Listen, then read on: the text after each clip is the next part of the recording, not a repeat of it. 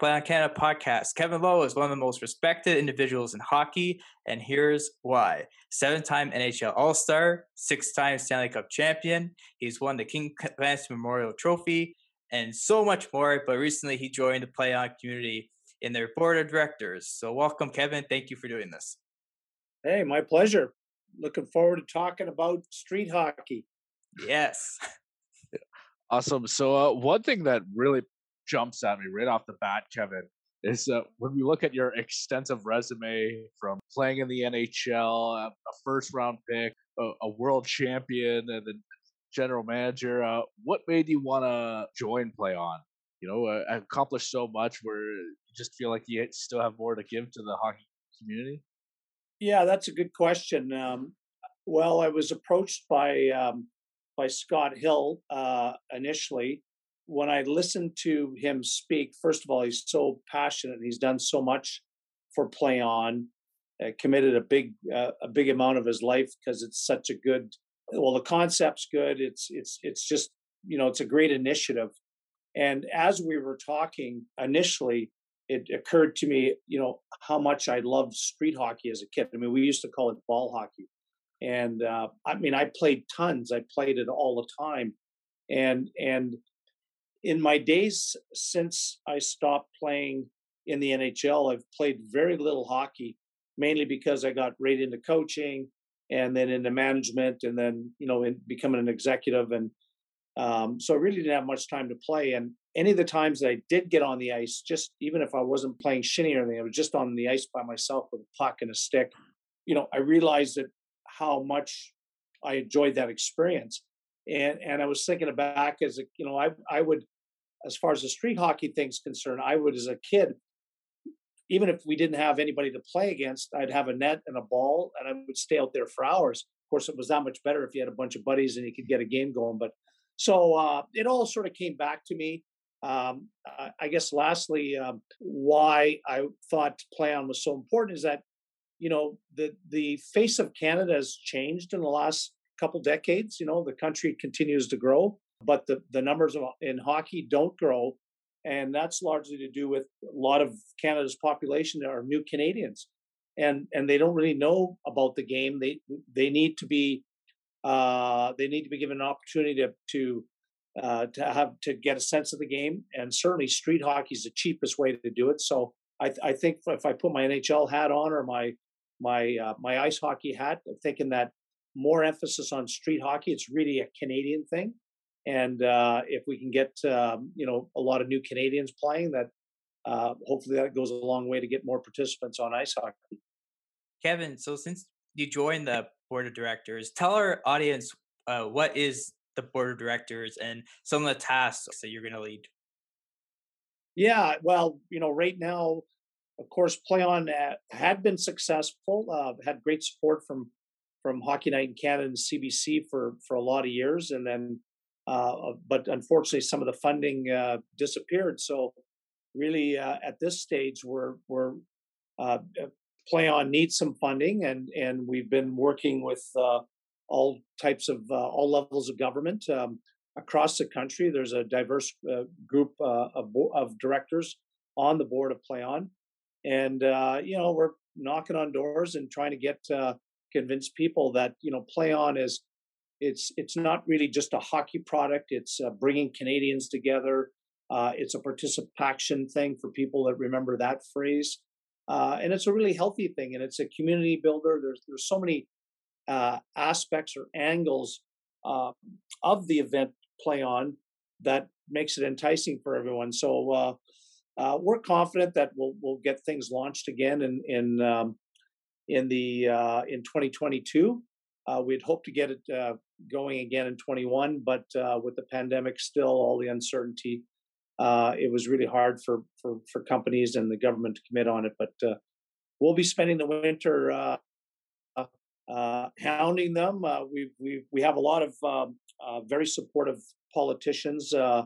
That are stepping up because they recognize on the athleticism side, on the participation side, getting Canadians out doing things. That's going to be front and center for the government as well. Particularly when we roll into next spring. Yeah, I can't help but notice how you talked about just boiling it down to just how fun it was being able to just rifle a ball into a net, and even better with your friends. It reminds me of our last interview with Brian Sproul, who was a Red Wings second round pick a couple years ago, and he talked about how hockey it's his job, it's his lifestyle, and this tournament almost brought him back to a kid again. How just out there for fun, and you're enjoying the day. So I'm wondering if that's the same effect you have if you were to grab a stick and ball right now. Do you just step back from the work and just enjoy the sport for what it is? Yeah, unfortunately, I've got one repaired hip and one on the verge of being repaired. So I wouldn't be as mobile as I was. I, I I'd like to think that I was a decent ice hockey player, but I was even better ball hockey player. I hated to lose, and played a ton of it. But yeah, I really hope by this time next year in 2022, I'm expecting to have my hip replaced in a couple months, and then I'll be all healed up and ready to go, and really be able to get into it.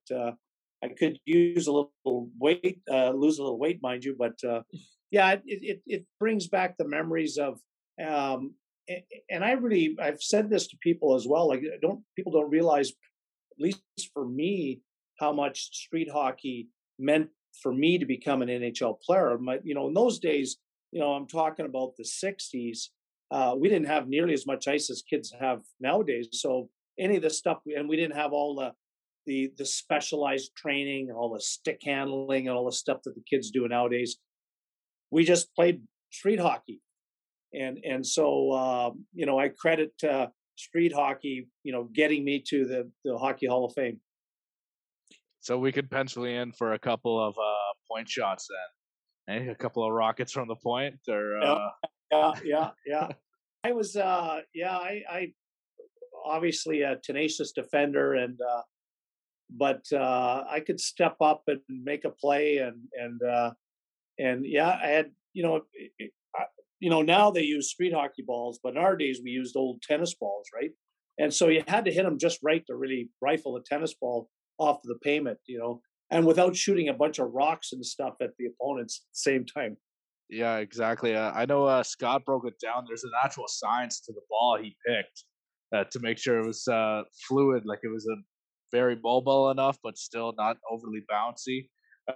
Definitely a good question, and you could hear that the whole science behind the ball in our first podcast with Scott Hill. Uh, but yeah, that's it certainly is. I can't wait to get out there myself, just to go out and play. And I don't think it'd be too hard to cover Scott out in the celeb game. Apparently, he's quite the cherry picker. Yeah, the ball. The ball is critical too, right? I mean, they came a long way. Like I say, in our day, it was just once the fuzz got off a tennis ball, that was the ideal ball, right? But yeah, I know it's.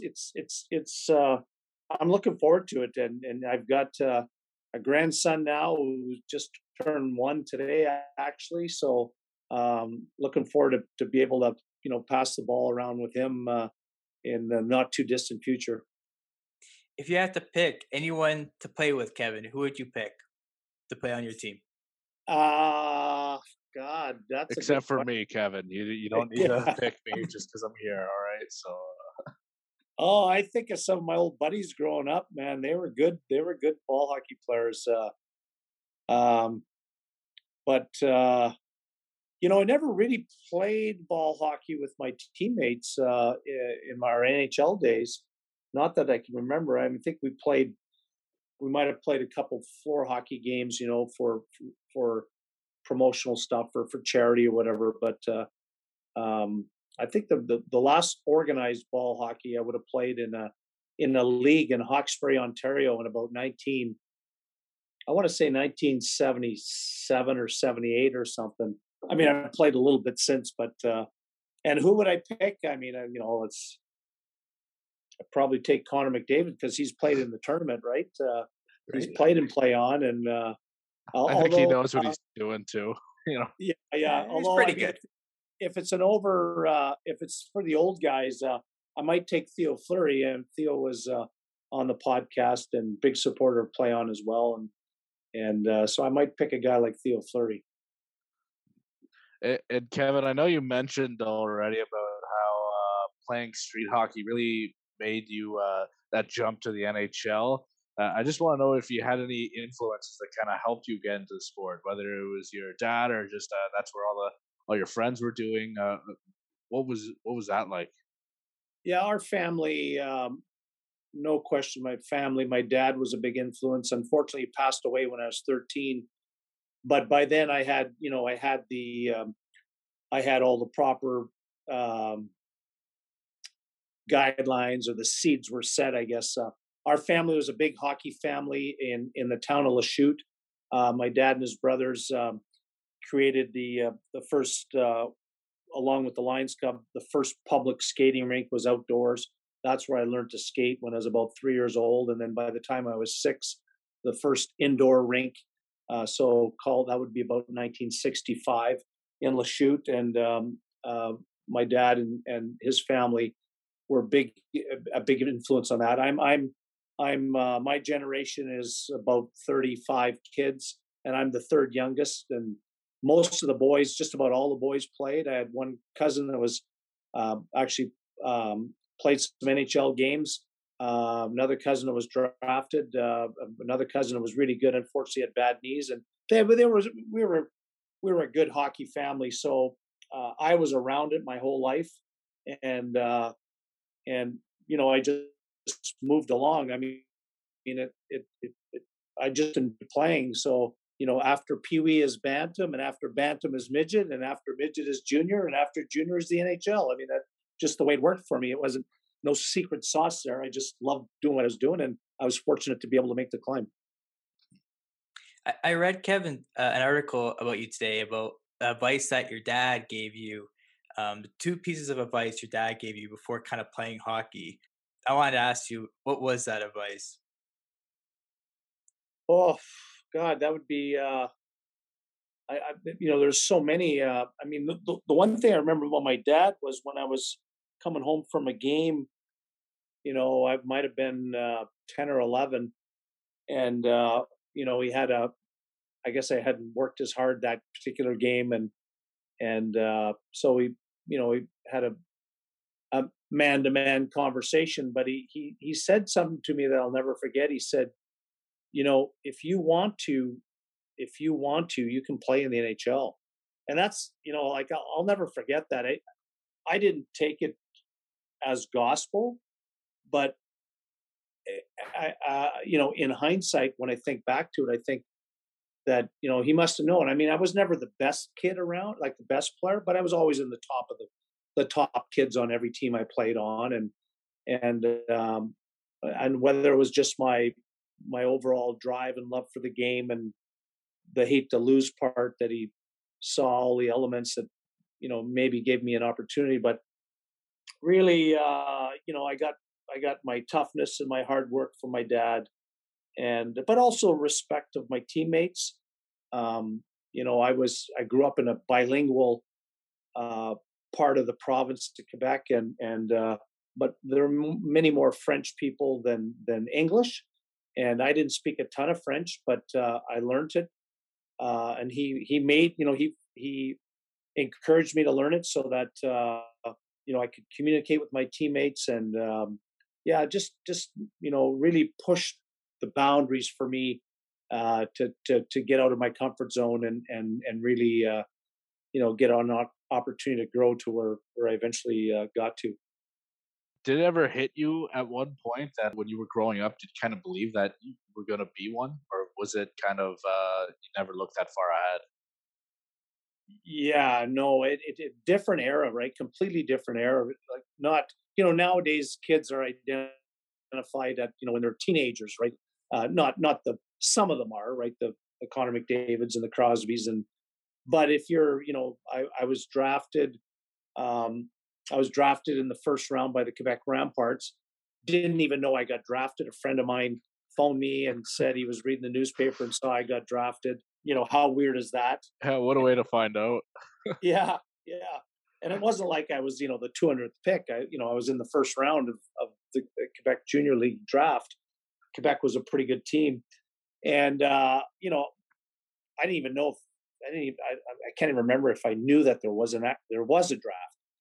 But then after my second year junior, the WHA were trying to sign some players, and it all of a sudden it was read in the newspaper that the Birmingham Bulls were looking to sign me, and so that was really the first glimpse of, I would have been 18 years old, and the first glimpse of, hey, maybe I do have a chance, and had to look into getting an agent, and yeah, I mean, when you might be too young to remember, but in 1978-79, the baby Bulls, Craig Hartsburg and Rob Ramage and Ricky Vive and I'm trying to think who else, Pat Riggin.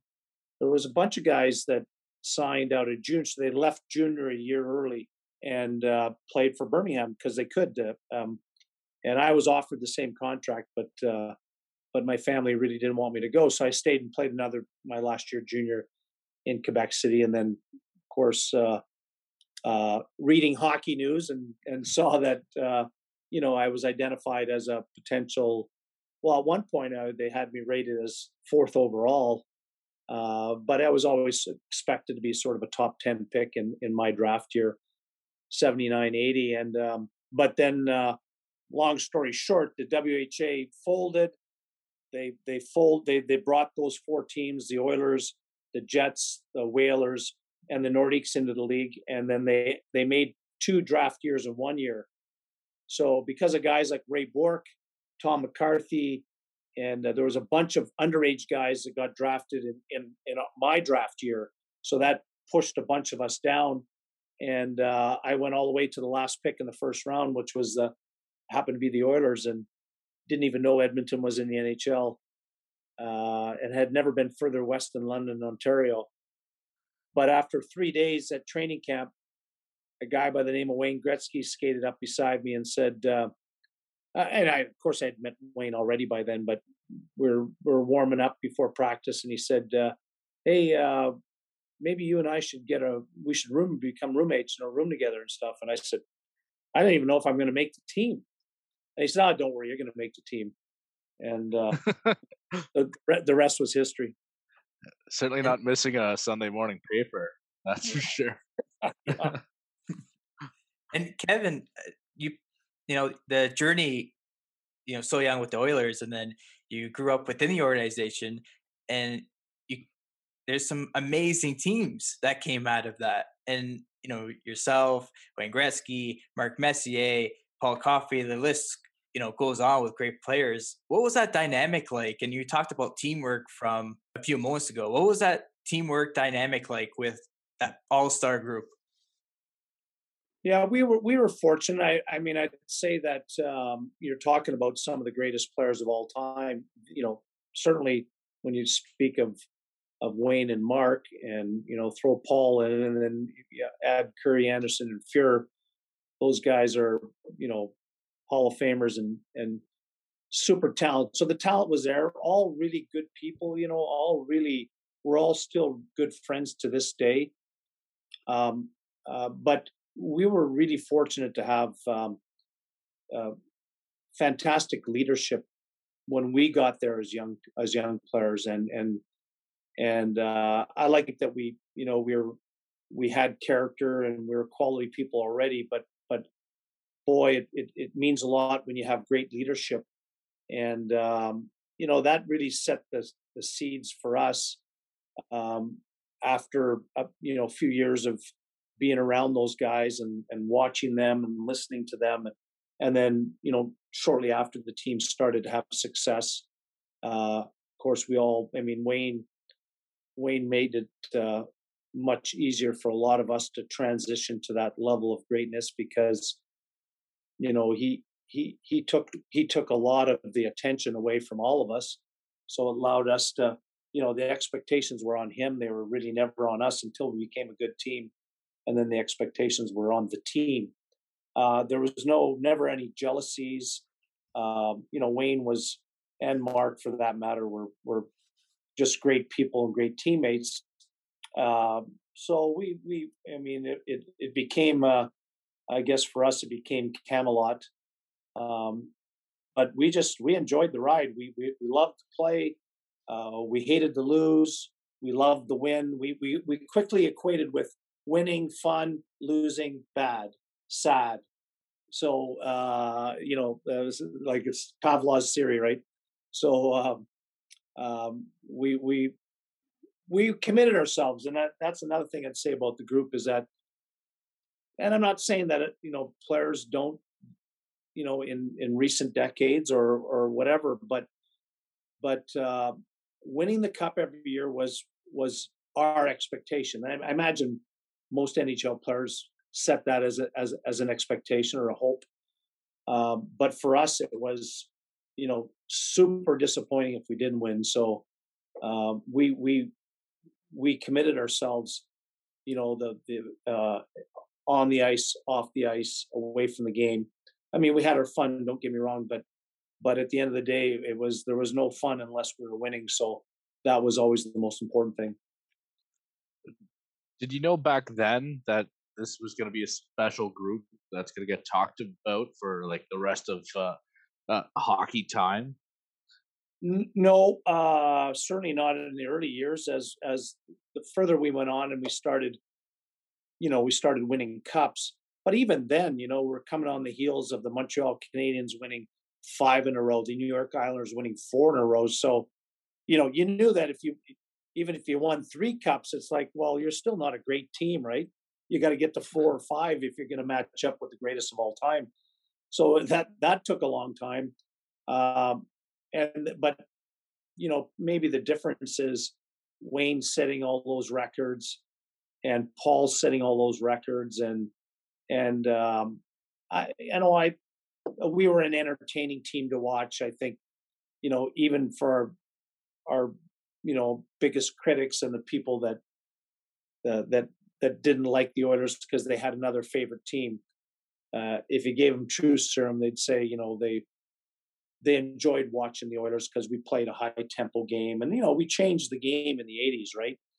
Came from the Flyers and the Bruins of the '70s. The Montreal Canadiens could do it both ways. The Islanders were a heavier team, but they were an entertaining team. The game was starting to change, and then of course the Oilers took it to another level. So it's arguable. We were voted as the '85 team was voted as the greatest team of all time in the NHL's 100th anniversary. I'm sure there's Montreal Canadiens that disagree with that selection, and I'm sure there's Islanders that disagree with that selection. But it is what it is. They we'll never know. But we had a lot of respect for those great Montreal Canadian teams, and particularly the Islander teams, because they're the ones that we had to knock off to sort of give ourselves a chance to get the mantle. Kevin, one more for me about your days of playing in the NHL. How did the group stay motivated to win those cups every year? Because many teams, once they win, you kind of take a step back. But with yourself and the group, it was a consistent, couple few years of winning.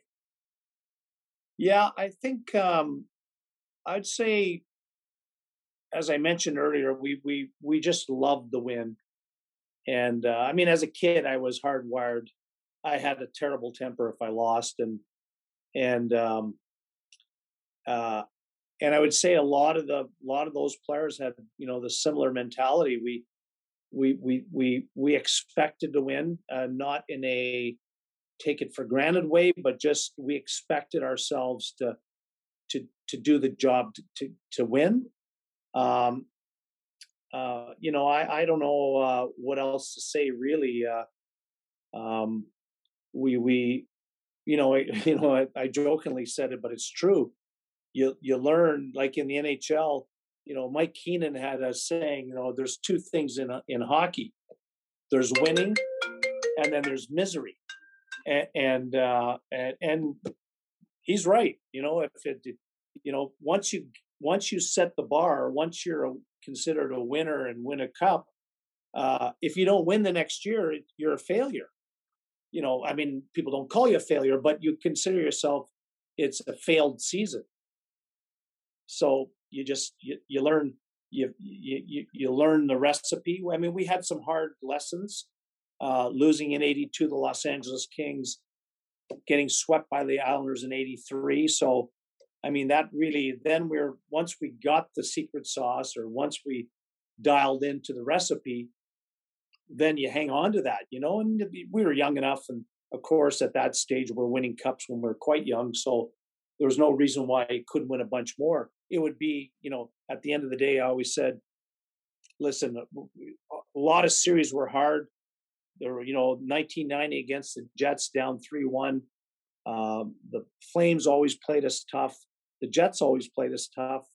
Chicago Blackhawks in the semifinals a few times. But I always felt that if we played to our expectation and played, within the system that the coaches put together, that in a 7-game series we weren't going to lose, and that's the way it turned out a lot of years.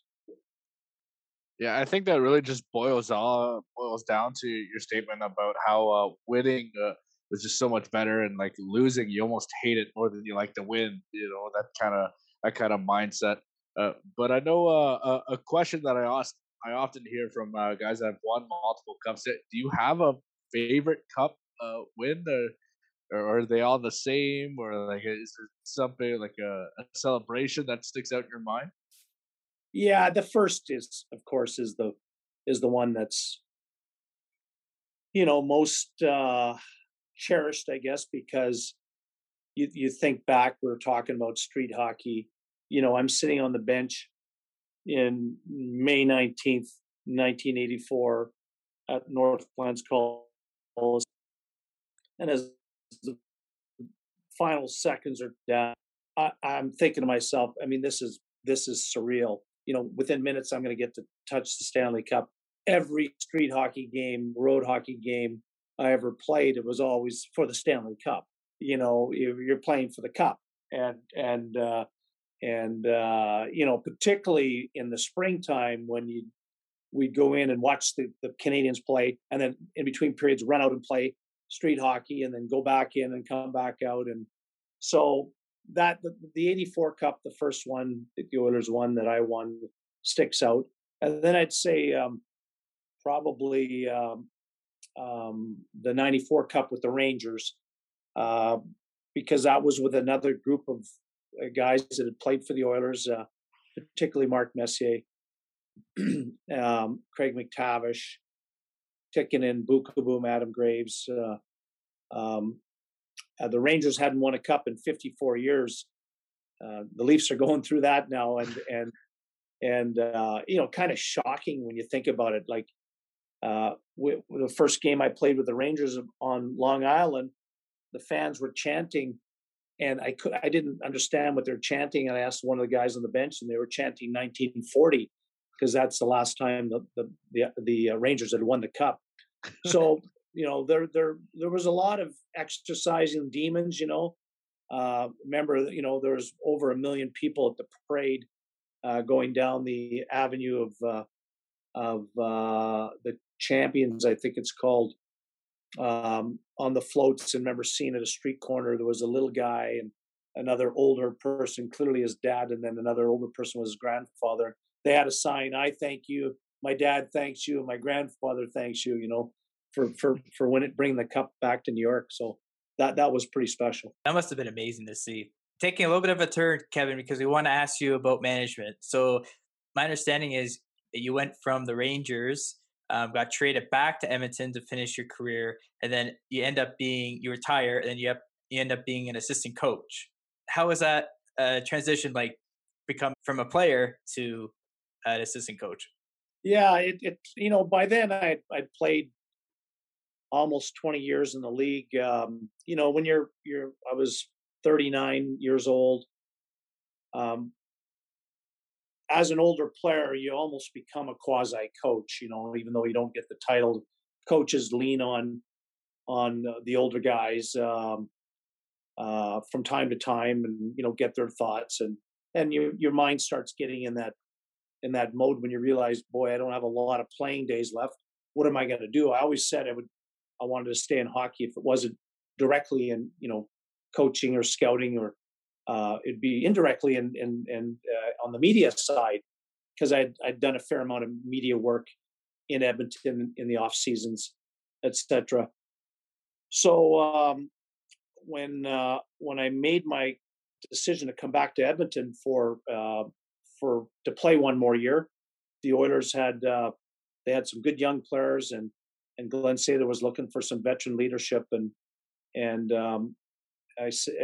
he asked me to come back, and I said, well, I've got another option. There's one other team offering me a chance to play for another year and then be involved in the organization. And what can you do? And he said, well, what do you want to do? And I said, well, I'd like to get into coaching. And he said, fine. He said, all right, we'll sign you for 1 year to play and 2 years as an assistant coach. You can't sign those deals anymore. There's a standard players contract that you can't add those things in. So I was pretty fortunate. I came back and the year went well. The Oilers made the playoffs. They hadn't made the playoffs in 4 years and they made it again. So I decided to delay my coaching and played for another year, and then transitioned into an assistant coach. And I enjoyed that. I worked with Ron Lowe and Ted Green, and was just figuring that I'd be assistant coach for a bunch of years, and would have enjoyed that. But Glenn Sather wanted to make a coaching change the very next year, and I became head coach. I was fortunate. Craig McTavish was an assistant with the Rangers, and he was ready to be a top coach. So I was able to get Craig to come to Edmonton with me and help out, and then of course Charlie Huddy as well, my old teammate who had been doing some coaching. So I only was a head coach for a year, and then I went on to be a general manager. I was getting fast tracked right out of the league, but fortunate that I got the opportunities and had a lot of fun doing it. Playing's the most fun. I enjoyed the coaching part and the managing part, but no question, being a player is if you had to pick one of the jobs, being a player is the most fun. It's so cool how you got to experience all this. I just have one more question to your playing days. Playing all those years for the Oilers and only for the Rangers for a brief stint. How weird was that, just to throw on a different colored jersey for the first time? Yeah, it was. I mean, I got traded. I was without a contract. I'd played 13 years. So players are free agents, unrestricted free agents after 7 years. Now, I had played 13 years, and I wasn't an unrestricted free agent. Different era. Talk about lack of player rights. So I made a decision that it was time to move on. And Glenn Sather wasn't too keen on trading me, so I didn't get traded till December. So I was out of hockey for from the spring till I think we lost the previous spring to the Chicago Blackhawks, if I remember correctly. And I didn't play again till December when I got to New York. So it was weird. It didn't. I didn't have a great year, and I really. Experience-wise, recognize now when players, particularly older players, get traded to new organizations, it takes an adjustment period. It takes some adjustment, and of course that season ended. The Rangers didn't make the playoffs, and then the next year we won the President's Cup and went all the way to Game 7 and win the Stanley Cup. So it was great. I love by then I'd settled in. I loved playing for the Rangers, great organization. I loved living in New York City.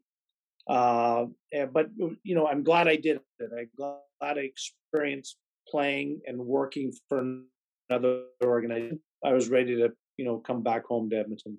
So, continuing on with your management skills there, how different was it from instead of watching the games and not being able to hop over the boards and try to make something about it, and just watching, kind of observing, and then working that way with players? Yeah, I enjoyed the strategy part on the coaching side. Trying to, we were always given the strategy by the coaches. Now it's your turn to come up with a new twist if things aren't going well, a new breakout.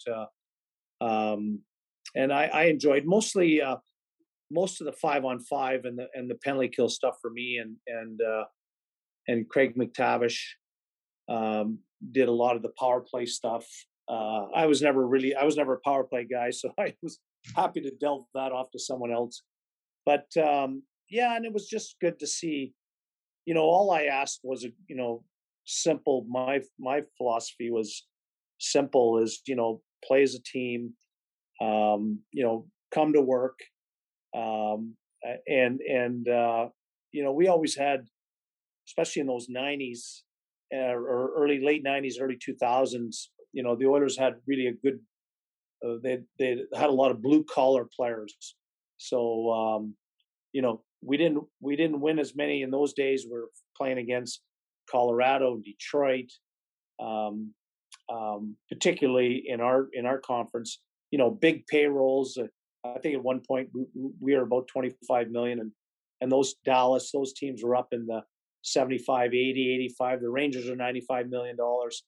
So it was, you felt like you had one hand tied behind your back, but at the end of the day, you got the right players that we had. We made it tough on the opposition. We had legendary games against the Dallas Stars in the playoffs. Played them 6 or 7 years or something, and they were a big payroll team, top team to eventually won a cup, but they never loved playing our team. And I enjoyed being a coach on that team, and then enjoyed being a manager of that team for a bunch of years. It was fun to see. Disappointing not to be able to win, but certainly realistic that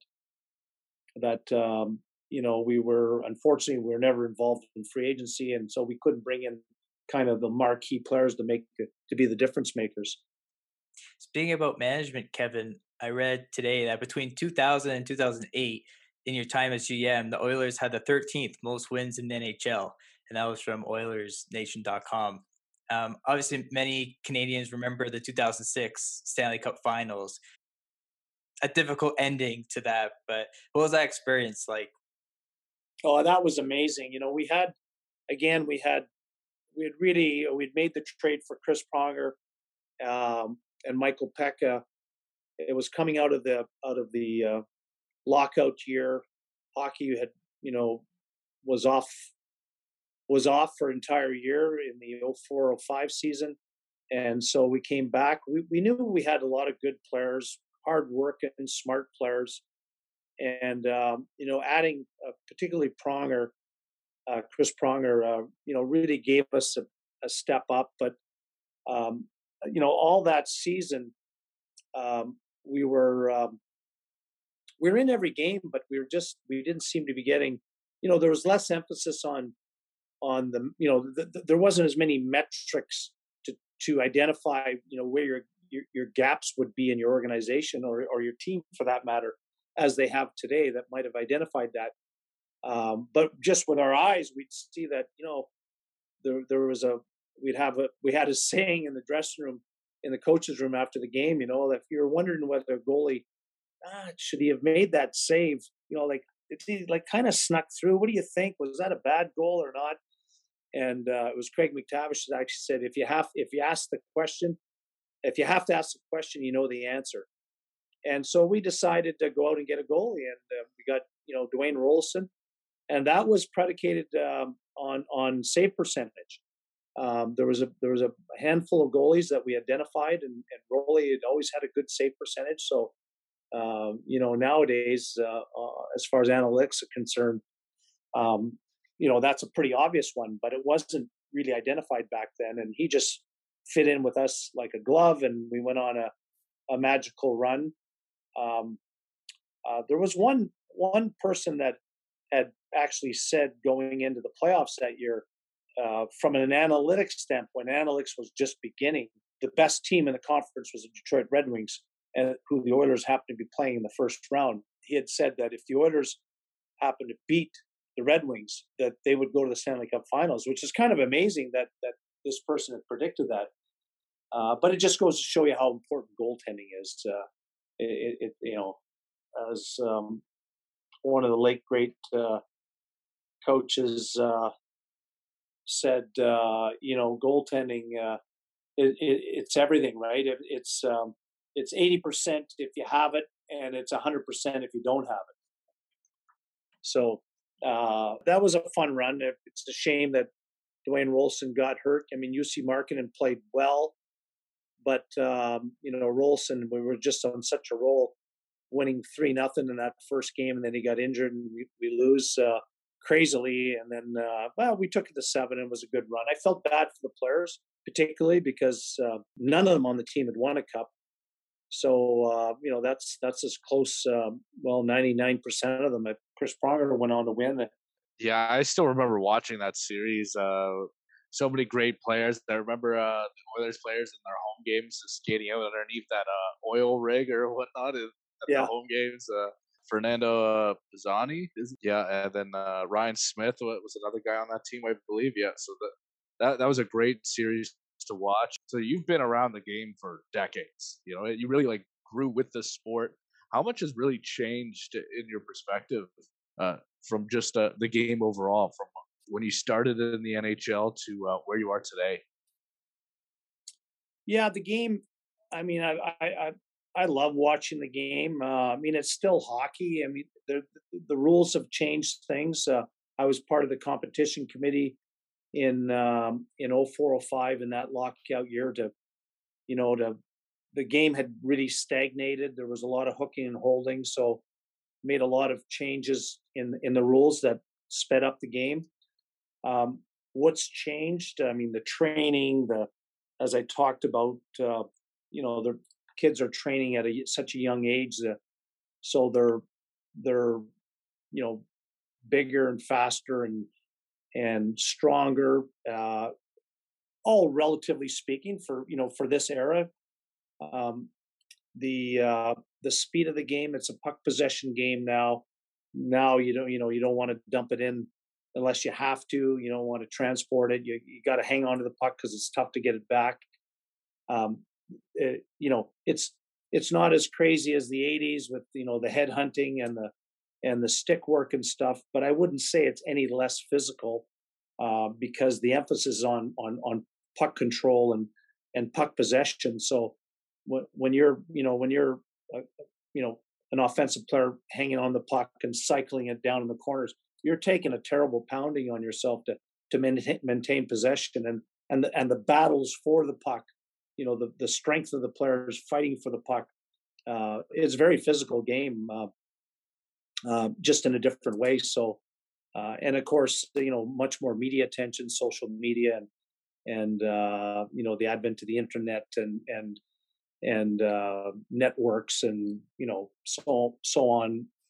The game gets so much more exposure. So, I mean, we could get him in Los Angeles on a Tuesday night, and the rest of the country didn't know, so you could make a mistake. But of course, if you whiff on one, if you're the goal nowadays, or you do something I mean, the entire hockey world knows about it within a nanosecond.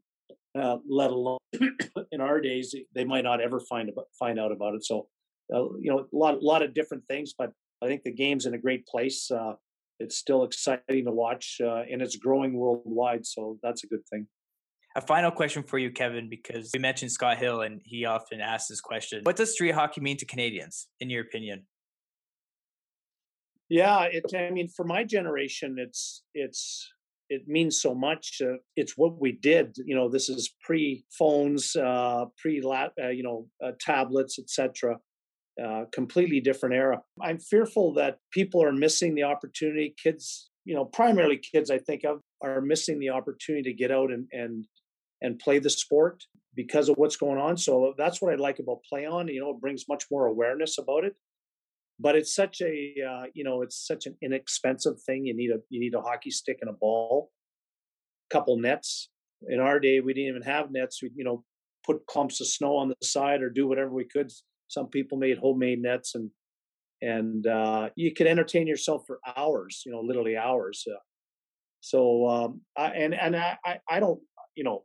I'm sure our American friends and our Scandinavian friends might be saying, well, no, they're playing street hockey, as early as Canadians. But I just got to think that it's a Canadian thing. It's another one of those things that we can be proud of. That we are certainly, if we weren't the first, we're one of the first, and there's not a ton that we have really to be able to say that about. So I just hope that with Play On we can keep it fresh and top of mind for Canadians, and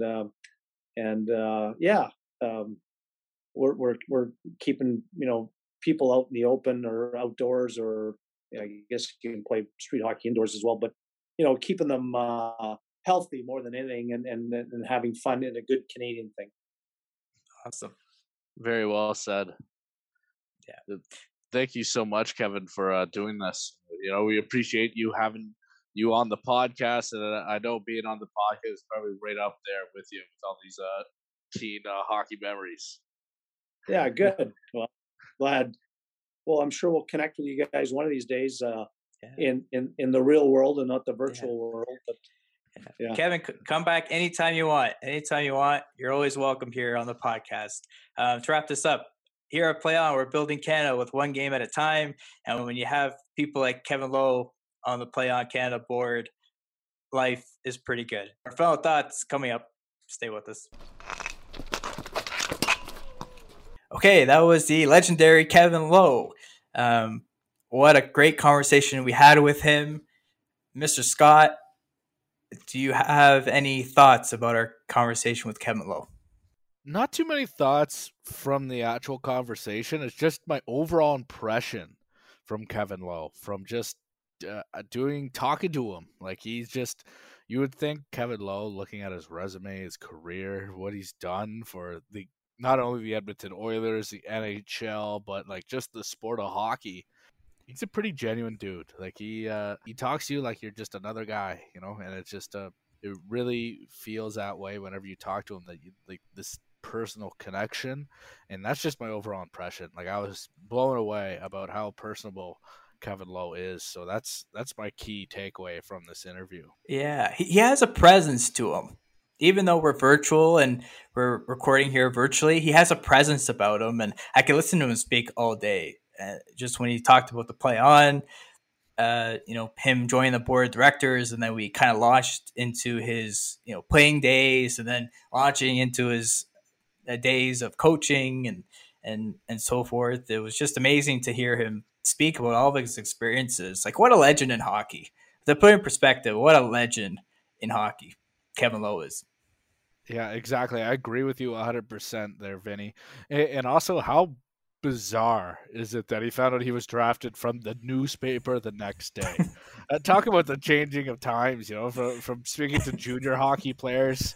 They find out they're drafted, and I want to say they get thousands of texts and phone calls within a half hour.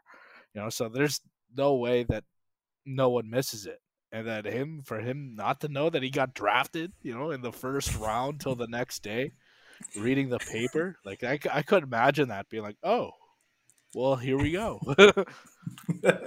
It's like the story of my life with notifications on my phone. It seems like you get every update from every app and every text message. So it's pretty incredible to find out that way. Quick question for you. What were your thoughts about when he was talking about the Edmonton Oilers in his playing days? Because he talked about how the group consistently wanted to win, and if there was a failure, if they didn't win, it was considered a failure. How did you take that? I took that as in, like, as much as they wanted to win, they hated to lose.